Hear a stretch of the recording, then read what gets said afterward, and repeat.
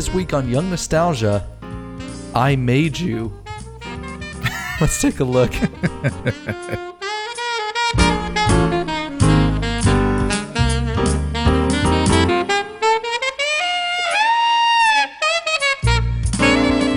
We are back in regular, tightly, lightly, slightly late Young Nostalgia fashion. Thank you so much for joining us. I'm Nolan. As always, Ben is beside me for another wonderful episode 99, and we're nearing that amazing 100. It's so good to be with you guys. Thanks so much for tuning in. We really appreciate it. This episode is going to be all about retrospective of kind of inventions that changed the world, inventions that made us and brought us to the place that we're here today. So it's going to be kind of a quick fire, fun episode, back and forth spitfire. It's going to be a good time. Ben, how you doing today, big guy? I'm doing good. It's coming off. Well, I guess never mind. We haven't released that show yet. Wow. Just scrap this whole recording. I know. Well, now you just opened that bag, so we might as well just talk about it. We recorded an absolutely amazing 100th episode this past weekend with an amazing person. So we have something really, really cool lined up for fans of the show, along with new listeners alike. So tune in next week to episode 100. We've got something special and something that we're really looking forward to getting feedback from the listener base, as well as even expanding upon. And you'll know what we mean by that once you listen to it next week. So it's okay, Ben. I love you long time. I'll just go ahead and keep it to one-word answers. For the rest of the show. Yes, it was good. I love it. Okay, well, before we start the show, something came across my mind right before we hit record. And that was, I was eating candy just before I left work. It was forced down my throat, I promise. So, are you a fan of dark chocolate? Yay? Nay? No, it's gross. No. You hate dark chocolate? Yeah. Really? Okay. All right. Okay, what about if you take the three, or I guess the four, well, if you don't like dark chocolate, then we'll take that out. But we'll take the three mainstays of Hershey chocolates, right? So you got the OG milk chocolate, you got Mr. Goodbar, and you got Crackle. Go. What comes first? Like rank them? Yeah. I think it's in that order. Milk chocolate, Crackle, chocolate, and then Crackle, Mr. Goodbar is at the end. I don't believe you. Mr. Goodbar and Crackle are interchangeable in that it depends on the day. I think they're equal, but Hershey's just a plain Jane Hershey's milk chocolate bar, very top. Really? Yep. Wow, man, you're kind of boring. I should have expected that. Wow, that's mean. I'm just kidding. It's Hershey's milk chocolate is just so good. It doesn't need anything. Right. But you don't need to be in a certain mood to eat that. It's always good. I'm with you. I get what you're trying to say. So, well, okay. Where were you going somewhere with this? Is that what you were that what you were pounding at the end of the day today? Yeah. Mr. Goodbar is up at top for me, and then probably milk chocolate in the middle, Crackle in the end. I don't want to drag this. Oh, no, I'm sorry. Go ahead. No. I was just going to say, I mean, like, they're all good. Like, I'm not going to refuse any of them if they're put in front of me. Oh, no, definitely not. What I was going to ask is if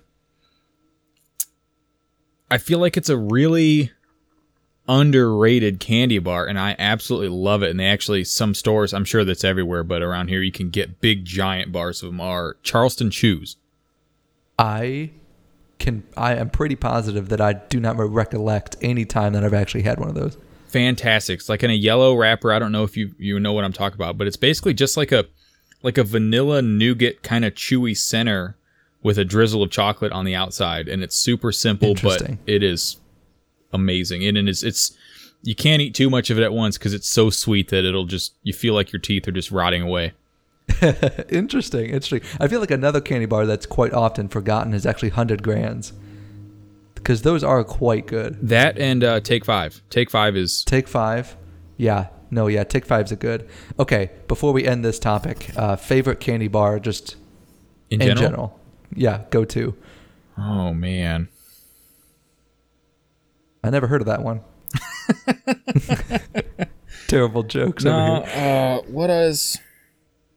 What's the other peanut butter or peanut bar?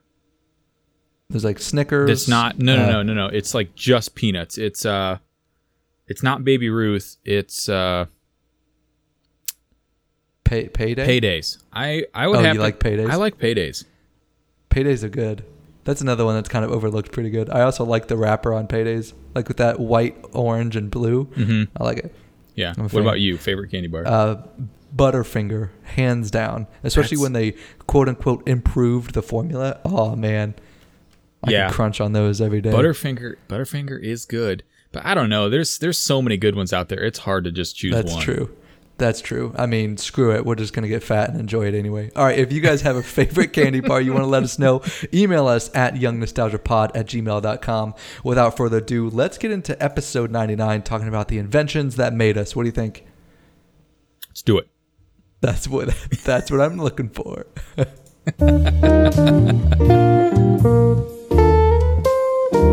All right, let's kick it off. So the first one here, who wants to take it?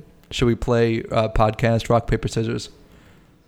Yeah, I think that's going to be a little tough on the delay that we got going on. We got this. I'm going to win. Best 2 out of 3. Ready? On 3. Okay. No, wait. On shoot. Sorry. 1, 2, 3, shoot. Okay, let's do it. Okay. Rock, paper, scissors, shoot. We both did scissors, though. Okay, so... Okay. Rock, paper, scissors, shoot. We both did paper. You take it. All right. It was funny. It was funny because with the delay, you were like, and then shoot. Like, yeah, because it's like every single time you would start, every single time there would be like a hiccup in the stream. Oh, sure. Good excuse, my friend. Yeah, okay. All right, so I'm taking it as far, like the first one? Yeah, just handing it over to me? Like, like win by forfeit? No, I just felt bad for you. Well, it's the same thing.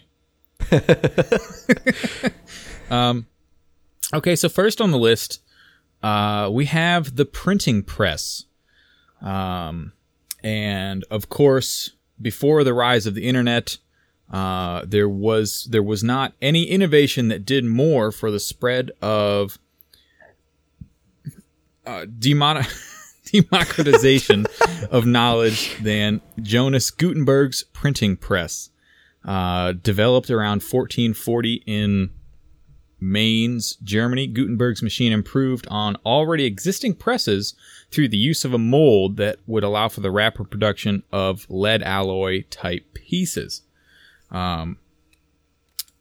So this led to, instead of books or manuscripts or whatever being produced one at a time over and over and over again, this led to more of an assembly line type of manufacturing.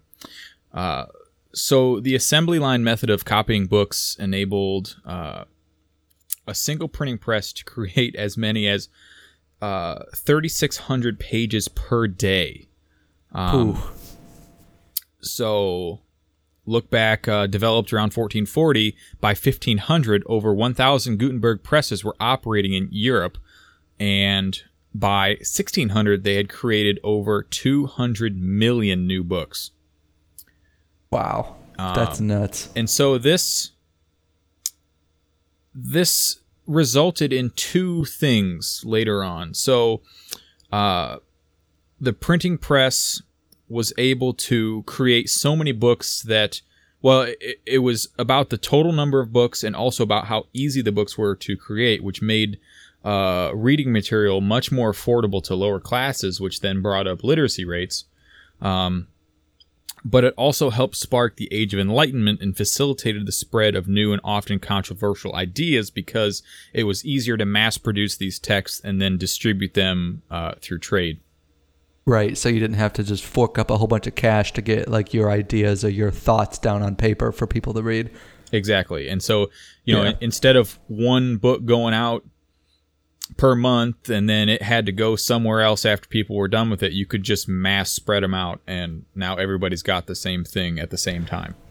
Right. And I'm not entirely sure of like how this actually was like used per se, if it kind of had the molds of the letters or whatever, and then would stamp them and then stamp the pages individually with like, here's this page, here's this page, here's this page. So multiple presses would be like doing different pages or something like that. Well, yeah, you could do it. You could do it multiple different ways. You could have multiple presses doing multiple different pages, or you could have one press and you'd basically hammer out however many books you're going to make. You'd hammer out that many pages, and then you'd go to the next page and then hammer out that many pages. I see what you're saying. And then go on from there. Now, if you had enough presses, you would take a warehouse of presses. You could do every page at a time. But I mean, at this time, 1,500, there were only 1,000, so that would limit you to an 1,000-page book. But you walk around and be like, Frederick, what is going on? And you see an acre field of just these machines just go into town. Stamp. Yeah. All right, moving on to the second one that we have here on the list is paper currency. Paper currency. Throughout much of the human history, money actually took the form of precious metals, coins, and even raw materials, which are like, trade and bartering, right? Like, hey, I'll give you this wolf pelt for 3 tomatoes or something like that. So the inception of paper money actually ushered in a bold new era, a world in which currency could purchase goods and services despite having no intrinsic value itself. So paper currency was widely used in China in the 9th century, but didn't appear over in Europe until the late 1600s, and then it kind of took a foothold. It's spurred on by the frequent shortages of coins. Banks issued paper notes as a promise, kind of like an IOU, saying that future payments of precious metals or coins will come to you. And then by the late 19th century, many nations had begun issuing government-backed legal tender that could no longer be converted into gold or silver, more of like, we have this, don't worry, but this is easier for you to use rather than taking the gold and silver that the government has. The switch to paper money not only bailed out struggling governments during the times of crisis, such as example of the United States during the Civil War, but also ushered in a new era of international monetary regularization that changed the face of global economics. And so then everyone was kind of on the same level playing field when we were internationally trading goods and services. Right. And, just kind of going more of what you're talking about, where it's a promissory note. It's basically like, it's like a bank or government, however you want to look at it. We have this much value in precious metals, and they create these, some sort of form of currency. We'll use the dollar, and so they create as much paper currency as they have coins, and then it's like that piece of paper represents a certain portion of their total precious metal reserve. Right. And I think at this point in time, I think there's very few countries in the world who still have any sort of backing on their currency. It's, they don't, like United States isn't on the gold standard anymore, so the money it's not really used that way anymore. There's no value behind it. It's almost like you have an X amount of set money in circulation. Right. And it's always like accounted for, I guess, if that makes sense. It's based less on what you have in store. It's more of the value of the country as a whole, like in gross domestic product and all kinds of different factors. Right. And it's nuts because I actually have a coworker who worked in like a Federal Reserve up in Omaha here. And she went down to like the money room per se. And they would have like, stacks and stacks and stacks of just money, like brand new printed money.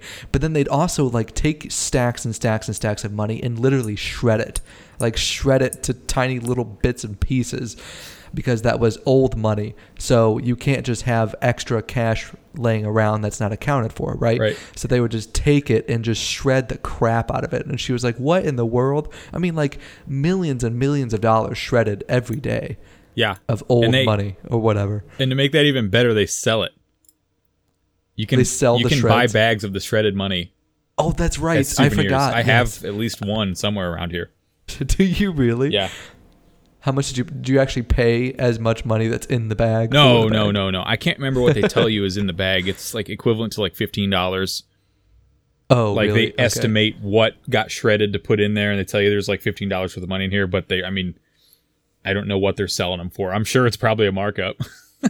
Right. Oh my god. You probably get $15 for 20 or something like that. So it's literally like just a trash bag or something. No. It's like a small little Ziploc bag. Oh, okay. Yeah. Because I was thinking like like a full on 13-gallon like trash bag full of money. I was like, that's only $15. No, yeah. So I was picturing it like just being barely filled. It's like, I don't know the best way to describe it. It's like an iPhone-sized little Ziploc bag. Oh, okay. I love it. Don't you just love it that right now, as we speak, money is being shredded Yes. everywhere in the world? What's up, Big? What's the next one, big guy? So we have, and I feel like this one's obvious, but it's so important that we need to talk about it. Steel. So Just end it there. Yep, that's it. Good night, everybody. Steel. So, while early human societies made extensive use of stone, bronze, and iron, it was steel that fueled industrial revolutions and built modern cities. So, going back a little bit, evidence of steel dates back around 4,000 years. But the alloy was not mass-produced until the invention of the Bessemer process, a technique for creating steel using molten pig iron in the 1850s. Steel then exploded into one of the biggest industries on the planet and was used in the creation of everything from bridges and railroads to skyscrapers and engines. And, there's so many things that, I don't even think that does it justice. I'm sure I'm preaching to the choir, but, steel is in literally everything. There's steel in your house, whether it's fasteners or metal studs. You ride in steel vehicles every day. Right. I guess that's not really the best example. There's some steel in airplanes that you use to travel. But, or look at weaponry. Oh yeah. Just taking it. All right, I guess it's fresh on my mind because we're rewatching it right now. But Game of Thrones, they're always talking about getting good steel to make weapons, and Valyrian steel is the best kind of steel for blades, and how important that was to civilizations that long ago, and how much we take it for granted nowadays. At my particular job, we buy steel and make things out of steel every single day, and it's not even a question. It's like, well, we need to throw in a new steel shipment. Like, we don't even think about it. Right. And then, right. But how tricky it actually is to make, and how someone came up with the idea in the first place about adding how to add carbon to iron, and forge it into steel. Right. And it's funny because we were kind of going back and forth making the show prep for this episode, and I don't know if you've ever played like the video games Civilization at all, where it's kind of like you play as a nation, but then I've never played, but I know what you're talking about. Cities. Okay, well, every time that you'd research and discover like a new technology, this amazing commentator would come on and give like a famous quote in history about it or something like that pertains to the research that you just got. And I was doing this show prep for steel, and in my mind, I was like, all I could think of is this one quote that he does. And the quote is, I got pig iron. I got pig iron. I got all pig iron. And then that was all that was going in my head. I feel like I should actually, play it. Find it and play it. Right. I don't know if I've... There's one here that has all tech quotes, but I do not feel like taking up 11 minutes of everyone's time to find the one we need. So anyway, I was humoring myself. That's all right. We'll do it next time. Yes, next time. We'll just come back with a random quote on the next show. I know. I got pig iron. I've got pig iron. All right. We could just open the show and play that and then not address it at all. I know, yeah, right. That's a good idea. Deal. Okay, so the next one we got here is the electric light. While they are actually easy to take for granted nowadays, all it takes is a short power outage for all of us to be reminded of the importance of artificial electric light. Pioneered in the early 19th century by Humphrey Davy and his Pioneered in the early 19th century by Humphrey Davy and his carbon arc lamp, Davy. Dang it. Pioneered in the early 19th century by Humphrey Davy and his carbon arc lamp. Electric lights developed throughout the 1800s can be thanked to the efforts of inventors like Warren de la Rue, Joseph William Swan, and Thomas Alva Edison. It was Edison and Swan who actually patented the first long-lasting light bulbs in 1879. And in 1800, liberating society from a near total reliance on daylight forever. So, and knowing Edison, he probably totally ripped off Swan. It was probably his whole idea. Oh, I know. Right. And it was like, no, I did it, man. I mean, Thomas Edison was a smart guy, but man, was he a tool. Was he a sleazeball? Oh, my gosh. He was... There's all kinds of stories about how he ripped people off and patented other people's ideas before they could get a patent. And I think some of them being Tesla. But there's Tesla coils and all that. Well, yeah, Nikolai Tesla. Right. And they actually worked together for a short period of time. And Edison screwed him out of so much credit and money that he had to bounce. That's nuts. But that, and I think there was a big debate between direct current and alternating current, and Tesla was a big alternating current guy, which is what we use today. Edison was a direct current guy. He actually set up a demonstration he wanted to prove how dangerous alternating current was. And he set up an experiment. It was like I don't remember what town it was in, but it was right like in the middle of town they did this. They electrocuted an elephant. Oh, okay. You know what? I feel like I remember this story a little bit. Yeah, to prove a point, and it was just a totally gruesome affair. Right. The whole thought behind it was it would just kill. It would show how dangerous it is because you just die so fast. Well, it turned into a big deal because they basically had to cook this elephant to death, and because it didn't kill it. Oh my God, that's nasty. Yeah, Edison was not a so good guy. Awful. It doesn't sound like it. Maybe we should electrocute his butt.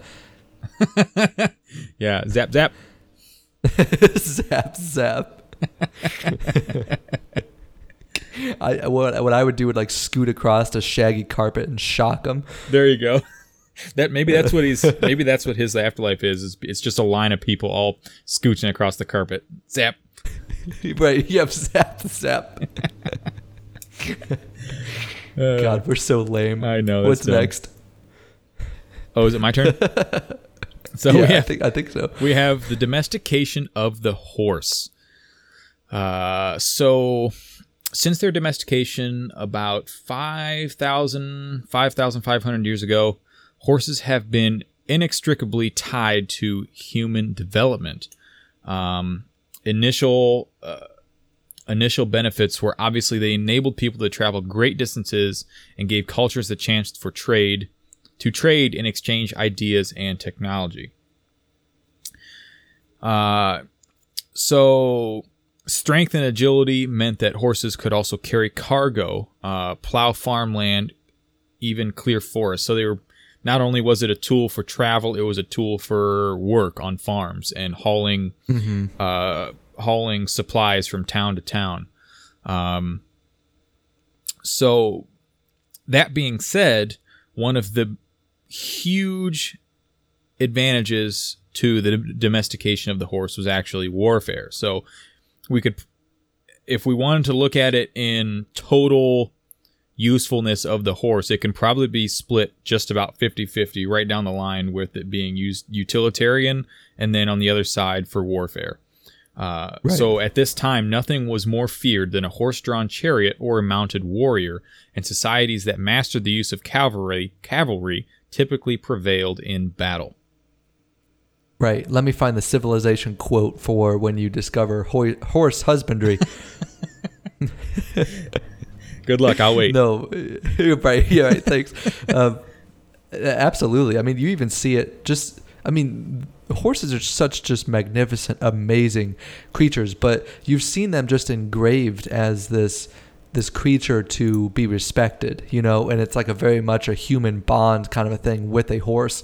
And it's even been ingrained in shows and everything, like you were talking about rewatching Game of Thrones, right? I mean, horses are such a pivotal thing in that show, even though, like, you know, not one horse is like distinguished from another, but they ride horses all the time. You know, it's just like, it's something that is just, I don't know, a part of culture. Oh yeah, I mean they're traded as like a bargaining tool. Yeah, they're everywhere, and they're a part of life, pretty much. Right. Exactly. Exactly. That's cool. I like it. All right, moving on to transistors, number 6. First developed in late 1947 by Bell Laboratories, these tiny semiconductor devices allow for precise control of the amount and flow of current through circuit boards. So originally used in radios, transistors have since become an elemental piece of the circuitry in countless electronic devices, including televisions, cell phones, and computers. I'm sure microphones as well. Am I right? Oh, you're 100% right. Literally everything we're doing right now, every piece of the puzzle relies on transistors. Right. Isn't that nuts? And then the last point here is the amount of transistors is integrated in integrated circuit doubles nearly every 2 years, a phenomenon known as Moore's Law.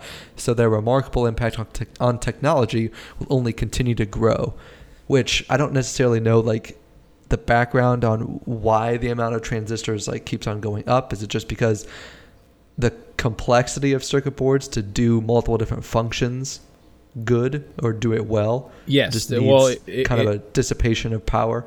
That's a big one. I mean, you need more transistors to do more work, to have more decision making, but also as they get smaller and smaller and smaller, you're able to pack more into the same area. Oh, okay. So it's kind of a two-part deal. I see what you're saying. Wanting more and more processing power, but also being able to cram much more of them into the same size space. Okay, cool. I like it. Mm-hmm. I'm a fan. That's cool. You never think about that, but that I'm sure has been just a huge, magnificent leap into technology advancements. Oh yeah, I mean we're down into. I mean, you can have a transistor on a board it's basically. I know I've gotten nerded out on it before, but you can use it to switch power by itself to allow current or close current off. But if you look at like a processor on your computer, down at its very basic level, it's filled with a bunch of transistors. And so every one of those, every input and output that PLC, I'm in work mode. So every input and output and every decision making that processor does, which is a bit or a 1 or a 0, is handled by a transistor either being on or off. Oh, I get it. I get what you're saying now. Now okay. You could argue all day that there's a lot of that's happening virtually in a processor, but any flow of electricity in or out of that processor, and I don't know if you ever handled one or seen one, there's a zillion pins on the back. All of them are being handled by a transistor. Wow. That's awesome. Yes. Thank God for 2020. Even though it's been a crappy year, yeah, no at least kidding. we have technology. We have technology. SpongeBob, we have technology. When he tries to like clear off the dollar bill of paint. Yeah, he had that computer and then he started smashing the computer against the dollar bill. Smashes it. Right. Classic Patrick.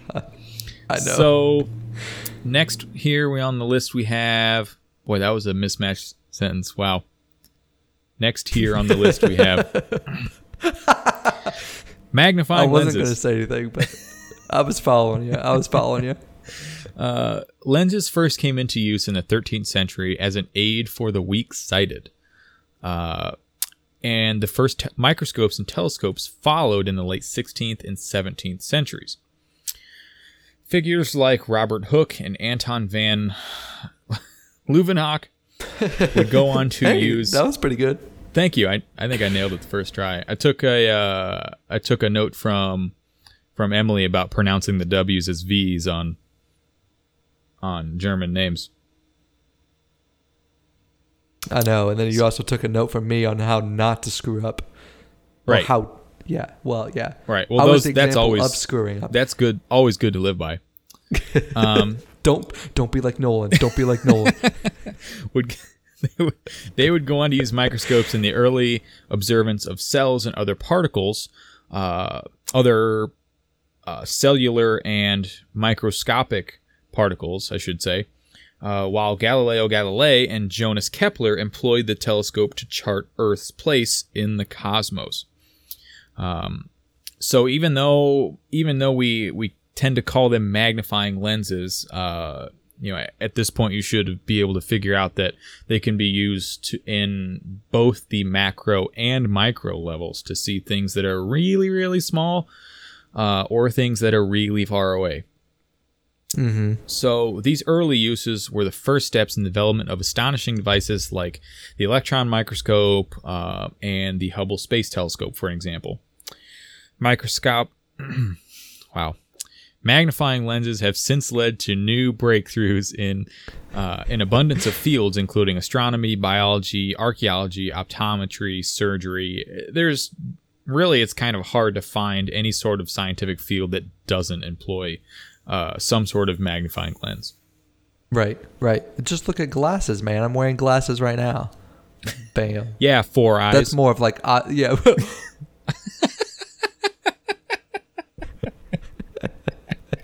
That was nice. You continued on for a second, and before it just like, wait, what? But maybe that's more of like optical lenses, but still, I feel like it still has the same sort of kind of concept. It's the same premise. It's the same premise, yeah. But it's crazy. I mean, this kind of stuff is still, evolving and jumping, leaps and bounds today. It's crazy. I mean, you see new discoveries via like NASA and things that they can see in far off space. It's nuts. Mm-hmm. Oh yeah, I like it. Just like everything else, it's always getting better and better and better. Always will be. Exactly. Even this podcast. Hopefully, yes. Hopefully, it is. Every episode is literally better than the last. Better every day, every week. Right. Better every second. If you listen to the same episode twice, it's still going to be better than the first time you listen to it. Yes, please do. Please go back to the beginning and listen to all of them. They're going to sound so much better. Right. Never mind the fact that we'll get double the views. I know. Yeah, we're not doing this on purpose, we promise. Okay, so something to just be weird and ironic in this crazy day and age. Antibiotics is our last point here on the inventions that changed the path of history. So scientists like Louis Pasteur and Joseph Lister were the first to recognize an attempt to combat bacteria, but it was actually Alexander Fleming who made the first leap in antibiotics when he accidentally discovered the bacteria inhibiting mold known as penicillin back in 1928 while doing dishes and being a slob. Antibiotics proved to be a major improvement on antiseptics, which actually killed human cells along with bacteria, and their use spread rapidly throughout the 20th century. And it's crazy because you can kind of get in the nuts and bolts and the weeds of this whole thing with how antibiotics have been used or been so prominent for so long that the bacteria is now changing and kind of combating the antibiotics. So the way we use antibiotics has definitely changed quite a bit, just because you'll need more antibiotics to kind of diffuse the bacteria sometimes at this point. Oh yeah, as the bacteria evolve and become more resistant, there always has to be a development, better developments in antibiotics to make them stronger to combat the stronger bacteria. Right. And nowhere was their effect more apparent than on the battlefield, actually. So while nearly 20% of soldiers who contracted bacterial pneumonia died in World War I, with antibiotics being involved, namely penicillin, that number dropped to only 1% during World War II, which is absolutely crazy and a good thing. I mean, to be able to say that, soldiers weren't dying because of unjust causes or whatever, Mm-hmm. So they're able to kind of minimize that. Antibiotics, including penicillin, Oh boy. Do you know how to say this one? Vancomycin.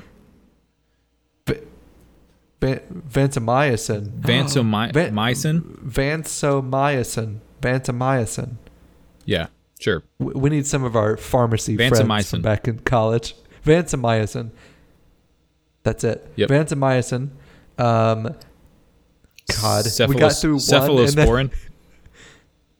Cephalosporin and streptomycin have gone on to fight nearly every known form of infection, including influenza, malaria, meningitis, tuberculosis, and most sexually transmitted diseases.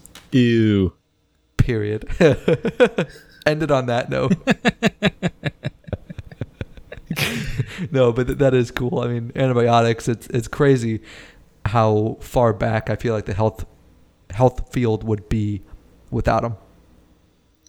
Oh, it would be almost non-existent. Right. Right. I mean, it would really be almost non-existent. I mean, I don't know what else to say after that. But yeah. Awesome. We're both at a loss for words. I know. Because it's like, that's really great on an audio-only platform. Right. I think that's a perfect ending to another perfect show. Thank you so much for joining us for episode 99, talking about the inventions that changed the path of history. It really means a ton to have you here. If you like what you hear, you can find us on all your favorite podcasting platforms: Google Play, Stitcher, Spotify, Apple Music, or Apple Podcasts. Let us know what you think, what you feel, what you enjoy. Give us a 5-star review. Take 13 seconds, maybe 12 and a half. Let us know what you like. Leave a comment on that review. We would love to hear from you. And if you have anything else, or hey, you want to let us know what your favorite candy bar is, give us an email at youngnostalgiapod@gmail.com. Episode 100 is coming to you next week. As we already spilled the beans, it is in the works of actually just sitting in our Google Drive, ready to be pushed out when we actually do a regular release next week. But you're going to absolutely love it.